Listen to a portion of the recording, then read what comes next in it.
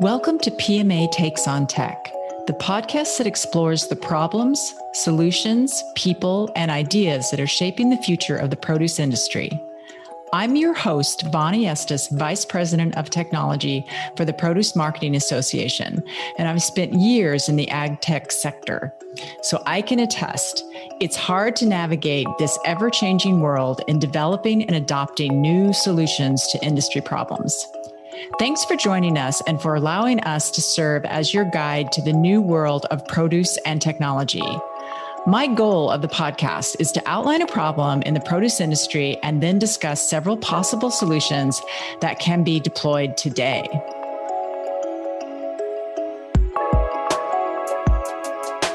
This season of PMA Takes on Tech is brought to you by Plenty.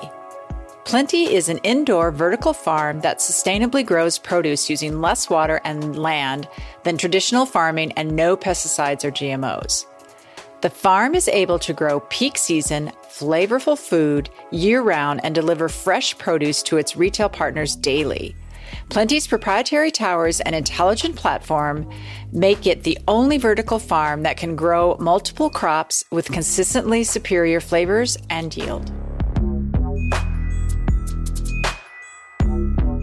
On today's podcast, we have two professionals from Wells Fargo to discuss this season's topic, CEA.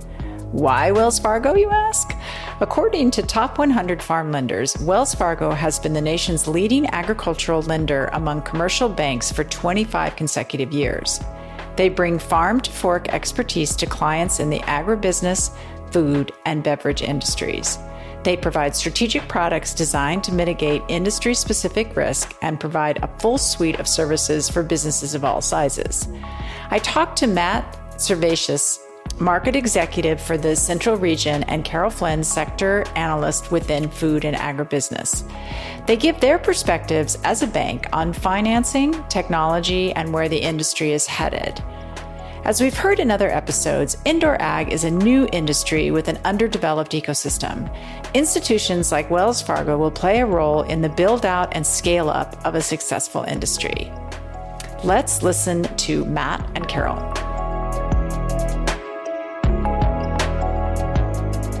Carol and Matt, welcome to the podcast. Please introduce yourself, a little of your background and your role at Wells Fargo. Carol, why don't we start with you? Great. Thank you so much, Bonnie, for having us. I'm a member of the Food and Agribusiness Industry Advisors at Wells Fargo. We're sort of the special sauce behind Wells Fargo's commitment to the food and ag space. Our role is to provide industry insights and thought leadership, and also really evaluate risk at both the market level and at customer and prospect level for all the different sectors of agriculture.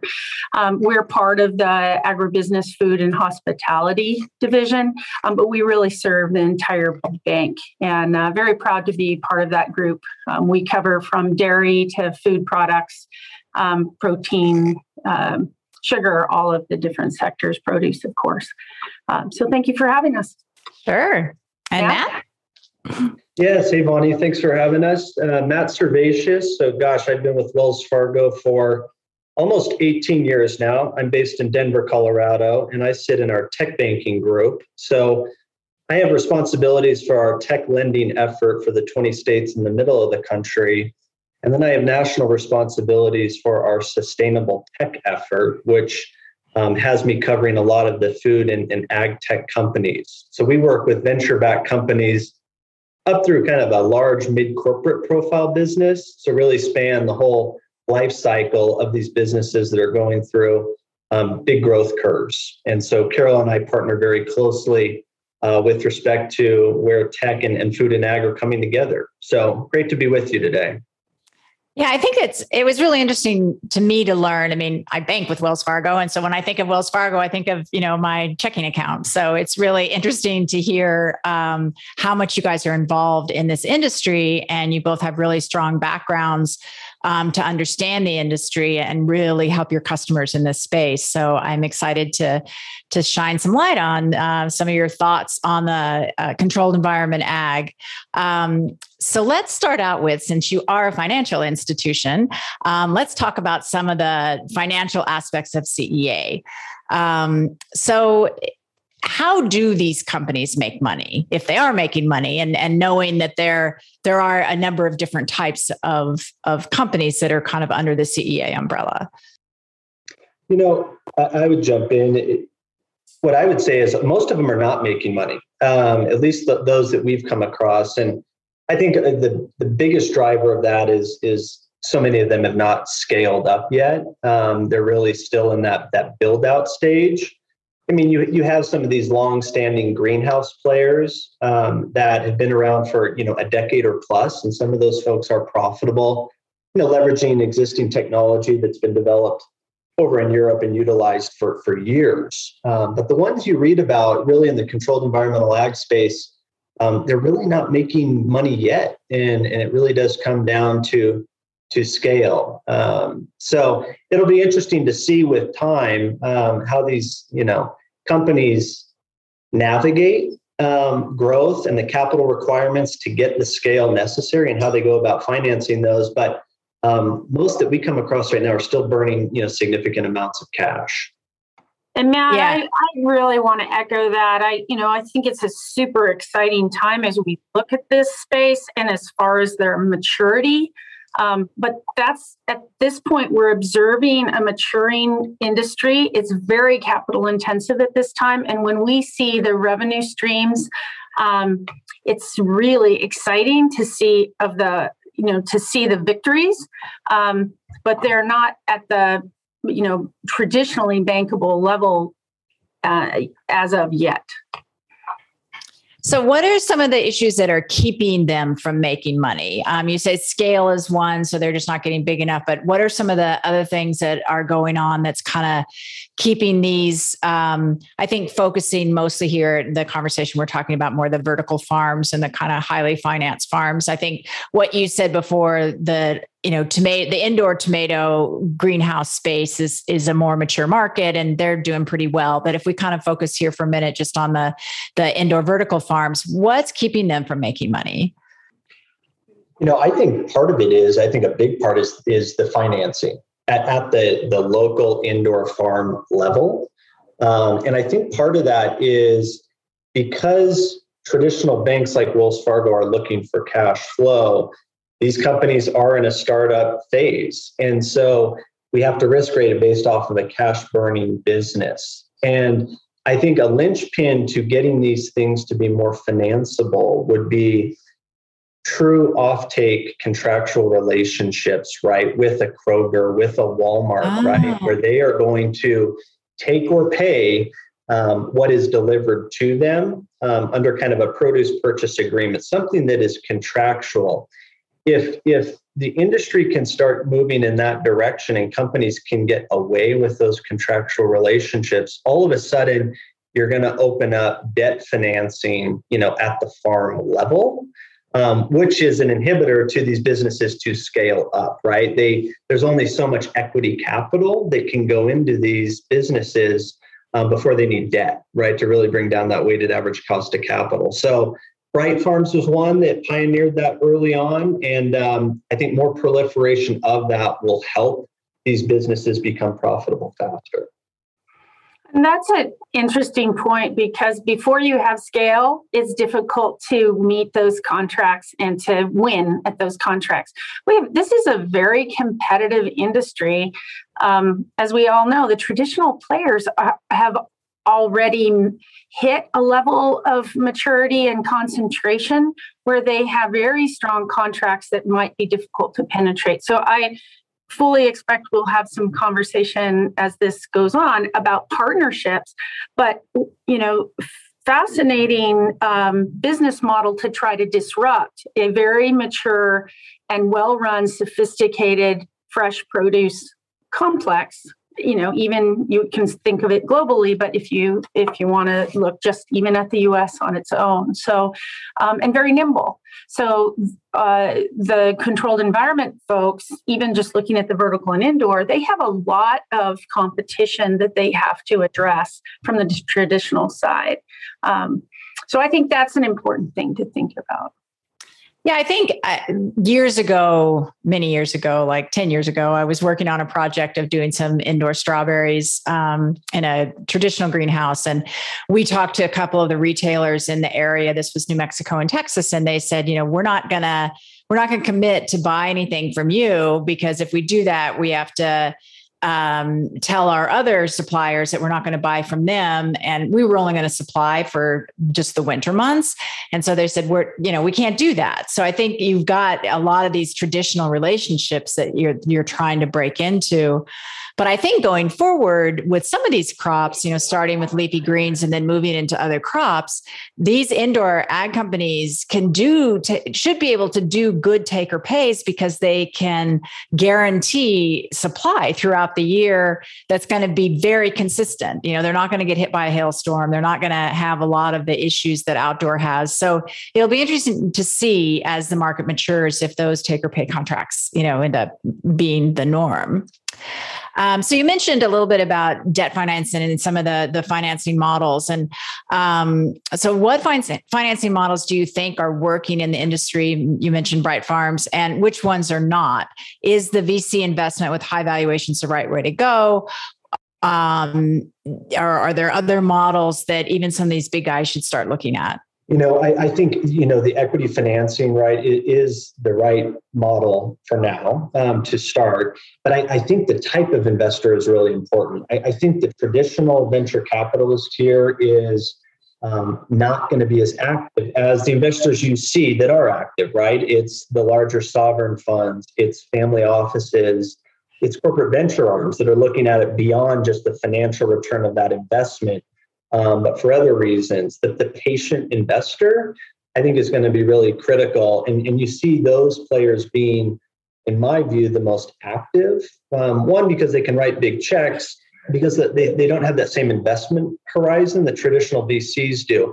You do see some of the pure play VCs around this, but I come from the clean tech background, and a lot of that venture community got blown out because they underappreciated the capital requirements required in a solar system back in 2010 through 2014. So equity financing is the right play. It's making sure you have the right investor lineup that understands the long game here versus the short-term return.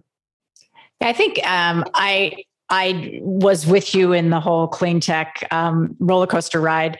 And one of the things that we saw there was the need for really capital intense businesses, and the need to really, a lot of the projects I work on, they really needed project financing, and it wasn't available because it was too early, but it was too late for VC. And so how do you see project financing, might play a role in this once things are a little more proven out? Right. Yeah, exactly. And part of the financing that was available was government financing, right? DOE loan guarantees that took, say a long time would be an understatement, a long time to get that capital. And we don't do a lot of USDA loan guarantees, to my knowledge, but if those mechanisms were more readily available, I think that could really, really help things out here. I think it's a net positive that these companies are not reliant upon subsidies, as we found in solar and wind, right? You don't get that whipsaw effect. Is that investment tax credit going to be, renewed or extended, things of that sort. So, government financing programs, if they could be more readily available and more rapidly deployable, I think that could be a real net positive here. One of the things I've seen in other industries as well is sometimes the first generation of these companies aren't the ones that then go on and be successful. It's kind of the generation that comes after them. And not that you have a crystal ball any more than anyone else does, but just what's your sense on, do you think these first of a kind companies are going to be the ones that are going to take this technology into the future? Or do you think it's going to be the second generation that comes behind them with new technologies? I probably can start with that. I'm not sure that these are first generation. Some of the first generations might be the big greenhouse and efforts of previous traditional corporate players that started something and closed it because of either some operational situation they found was more challenging. Proven out is what I heard you say, in the previous commentary. And I think that we're learning as we're going. I don't know what the time frame is, but I think it's going to be quicker than we think, that they're going to learn about, how to set controls in these buildings, how to work with lighting, how to manage labor. I think this is a different type of labor force. There's oftentimes the same heading that a traditional player might work with their operational risks, but they're discovering in high, fast forward motion. And I think that the current players learn from those past experiences. And again, partners matter. Yeah, I agree with that. And I think you're going to, it's somewhat fragmented right now and regionalized, but I think you're going to see more consolidators too, right? To help drive that scale. It's like I'm doing PR for Bright Farms. I'm not intending to, but Cox just acquired them outright, right? They led an equity financing for them. And there's others where I think you're going to see more consolidation with some of these bigger players that will help drive scale, will help drive access to financing as well. And so I do think some of these early drivers of these technologies and platforms, are going to get consolidated, maybe at a state level, Western region level, et cetera. So moving on, just thinking about the effect that this will have, how do you think, or how are you hearing that outdoor growers are responding to indoor ag? Do they see it as a threat, or do they see it as part of the whole industry? Or, what are you hearing from some of your customers that grow outside? We're hearing, customers are always going to look at what's supposed to be disruptive as almost competitive in nature, and that always drives innovation.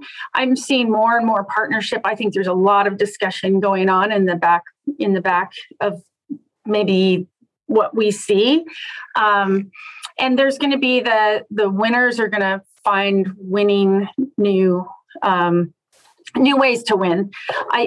Certainly the current industry, the CEA industry, is driving automation, is driving innovation faster than we would have done without it. So I really believe it's going to be positive all around for the industry.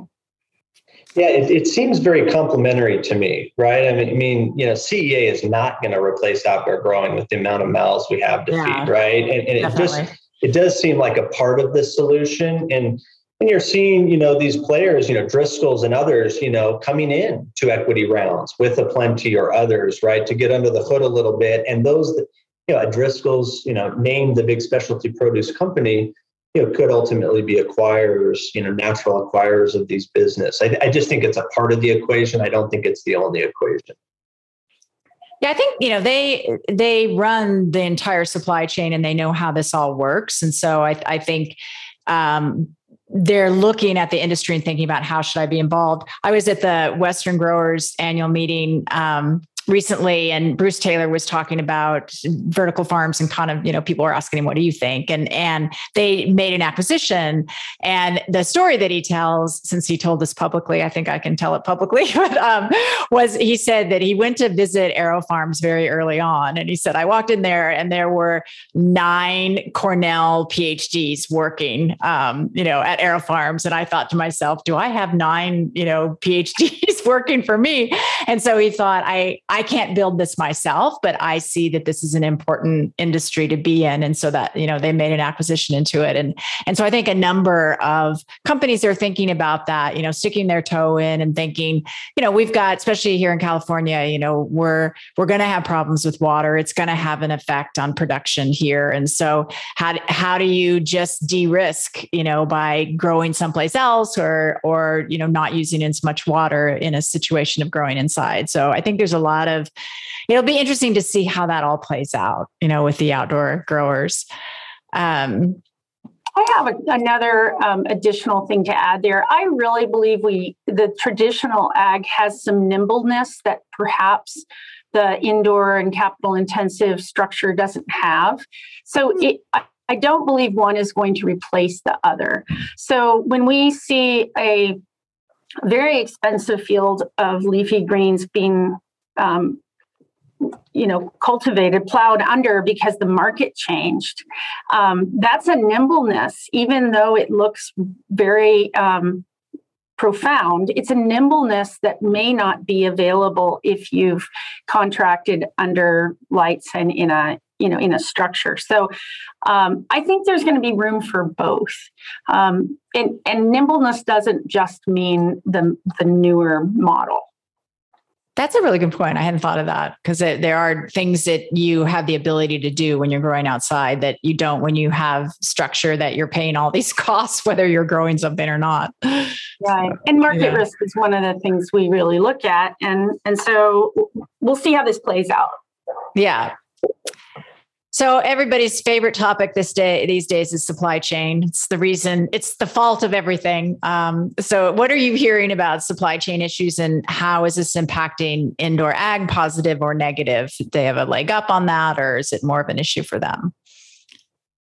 I'm not sure we're at the scale where we can really see it. Of course, we can expect that transportation, when you're closer to the end user, transportation might be slightly improved. Some pricing might be slightly improved. But some of the supply chain is about, like you mentioned earlier, or you mentioned on your questions, which was about packaging. Both sides are going to be impacted by that, by the cost of resin or the availability of, pre-made packaging. I'm not sure we see a clear winner on that one either. And the scale isn't there for us to really know. Maybe 3 years from now, we'll have a better feel for that. Right. And anecdotally, I think that's right. Anecdotally, one would think that they'd be insulated perhaps a little bit more because the inputs are far less, right, to grow and yield at this similar amount of crop. But certainly they're falling victim to the shortage of skilled labor as well, right? I think every sector has been impacted that dramatically, through this pandemic. Yeah. I think the one advantage is going to be if you're closer to your market, so that's the one advantage of indoor, I think. But there's, like you said, all the other shortages are going to hit them as well.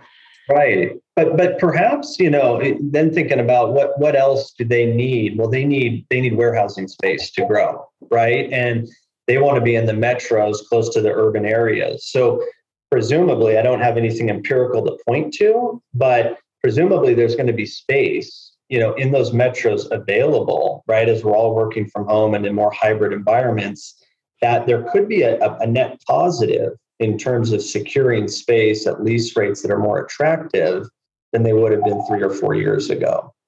Very cool.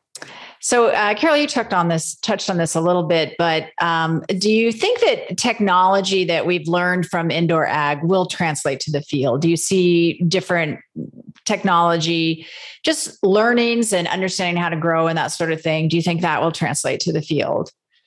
I absolutely do. I think actually the learnings are happening both ways, especially as these partnerships that we mentioned earlier between the traditional and the new start to share. Bruce Taylor may tip his hat to 8 Cornell PhDs, but those 8 Cornell PhDs were probably telling the same story back at their dinner table that they met Bruce Taylor. Yeah, good point. So because of his experience and because of access to the experience on his staff, and he's been hiring very smart people for a very long time that have a different skill set. But I think about automation and breeding, water usage, the fertility issues around these really highly specialized crops, and lighting, of course. But I think it's going to go both ways. Absolutely. And they're starting to share some of the same innovators that are, have been key players in the traditional space are consulting with the new innovators both ways. It's really, it's been fascinating from an industry perspective. And taking the contrarian view, it would almost seem because of the variables that are out of the outdoor growers' control that you have to be more innovative in the outdoor field than you do in the indoor to a certain degree, right? Well, when there is some kind of pest outbreak in an indoor facility, I think some really smart entomologists that have seen it all before might be the right one to bring into the picture. So, I'm always thinking of it from the field perspective and from a historical perspective. As a farmer, I want the best people at the table no matter what. No doubt. Yeah. So why are big ag tech companies paying attention to this space? What are their interests? I think their interest follows the money, right? And I think, consumers more and more are, demanding better tasting produce. I think they're looking for produce that can be delivered nearly same day, right? I think we're not far away from that. And I think the grocers are looking at this because it's generally, I think, higher margin for them, which leads to more ancillary sale when you're buying that, special herb that, some indoor grower grew, and you're going to have a nice meal with a nice bottle of wine that you buy in that same grocer. So I think the bigger ag tech companies see the dollar signs around it, and the consumer, is driving that. Is at least what I'm seeing and hearing. Mm-hmm. I think the big ag tech companies are paying attention, just as you say, Matt, to the consumers. Consumers are really fickle. They say one thing and they do something else with their behavior. And so, if an ag tech company's end user is a traditional player or an innovator, they still are driven by the consumer. So the more those ag tech companies can see what's happening with that end product, it's going to elevate their opportunity to grow their own, either develop their own ag tech strategy or to develop their marketing strategy. Yeah. What's the impact of food inflation? Food inflation is the $60 million question. Maybe it's billions of dollars, probably. Add some zeros to that. I think the important thing here is to recognize that you have to segment it. Overall, food inflation might be 4 to 8%, and it might be pushing even higher than 8%. But you look at the segments that are growing. Dairy prices have not increased at all. In fact, they're falling. The fats, the meats have been going up around the 10% mark. You have to look at what part of food inflation does the fresh produce or the products that are grown in these special indoor environments take. What will the market bear? A 2 to 5% increase in produce sales? It certainly looks like it from the retail numbers that we see from Nielsen. I don't have a view on the food service as much. I suspect the market will bear more there. Will food inflation allow and give an opportunity to innovators to charge more? Perhaps. Is it shifting the American sort of an American tolerance for higher prices? Maybe. I think details matter. And food inflation there's an element being driven by port congestion and supply chain, but we might be just in the middle of a greater shift for higher prices. That's probably positive for the indoor ag folks. Yeah. Well, Matt, anything to add that? Nope. She captured it. Yep. So why does packaging matter? I'm also going to try on that one. I think packaging matters because consumers are being purposeful with what they, for a number of reasons on packaging. It's they want packaging that's environmentally sustainable. They want packaging that helps them have a sense of comfort with food safety. But packaging matters because it costs money, and it costs money not just in creating. And just not the price per package, but how does it transport? How does it work? What's its function? So we're looking at all of those things, and I think both it's been an incredible evolution of the retail space and food service space in packaging of these types of products that are grown.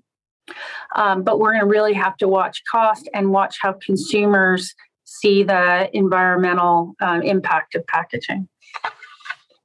Well, and, I know this has been talked over the years, is there a new standard around produce that's, in the controlled environmental ag environment with no pesticides and 90% less water? And is there a standard, complementary or above organic, right? The consumers start looking for. I know, early days, folks in the CEA industry were exploring that. I don't know how much traction that's gotten, if any at all, but it matters, right? And we all know the ESG tailwinds are more important than ever right now to a lot of consumers. And so the packaging and the brand that people are sourcing from becomes that much more important.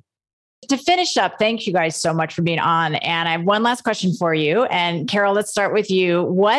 How do you think the CEA industry is going to look in 5 to 10 years from now? Where do you see the growth? What's it going to look like? I think, as I've talked about throughout this discussion, I think we're going to see some really interesting partnerships, a much more mature industry. I think the consumer is going to perhaps recognize the difference between indoor and traditionally grown products, but branding is going to mean more than ever. Consumers really want to know who stands behind these products. Will continue to serve nutritious and beautiful produce across the U.S. and around the world. So very excited about the next steps. Great. Matt, how about you? What's the industry going to look like? Yeah, I think you're going to see a lot more consolidation. I think the partnerships will be key. I think you're going to see real estate investment trusts, REITs, looking to make investments here in a much bigger way when they can lock down, a sticky tenant that's got a 10-year lease to where they'll actually invest, right, in some of those tenant improvements to lock in that tenant, occupying 1 million square feet to grow produce. So partnerships are going to be big, but I think you're going to start to see a lot of these CEA players become divisions of the biggest food and ag companies globally. That's it for this episode of PMA Takes on Tech. Thanks for allowing us to serve as your guide to the new world of produce and technology. Be sure to check out all our episodes at pma.com and wherever you get your podcasts.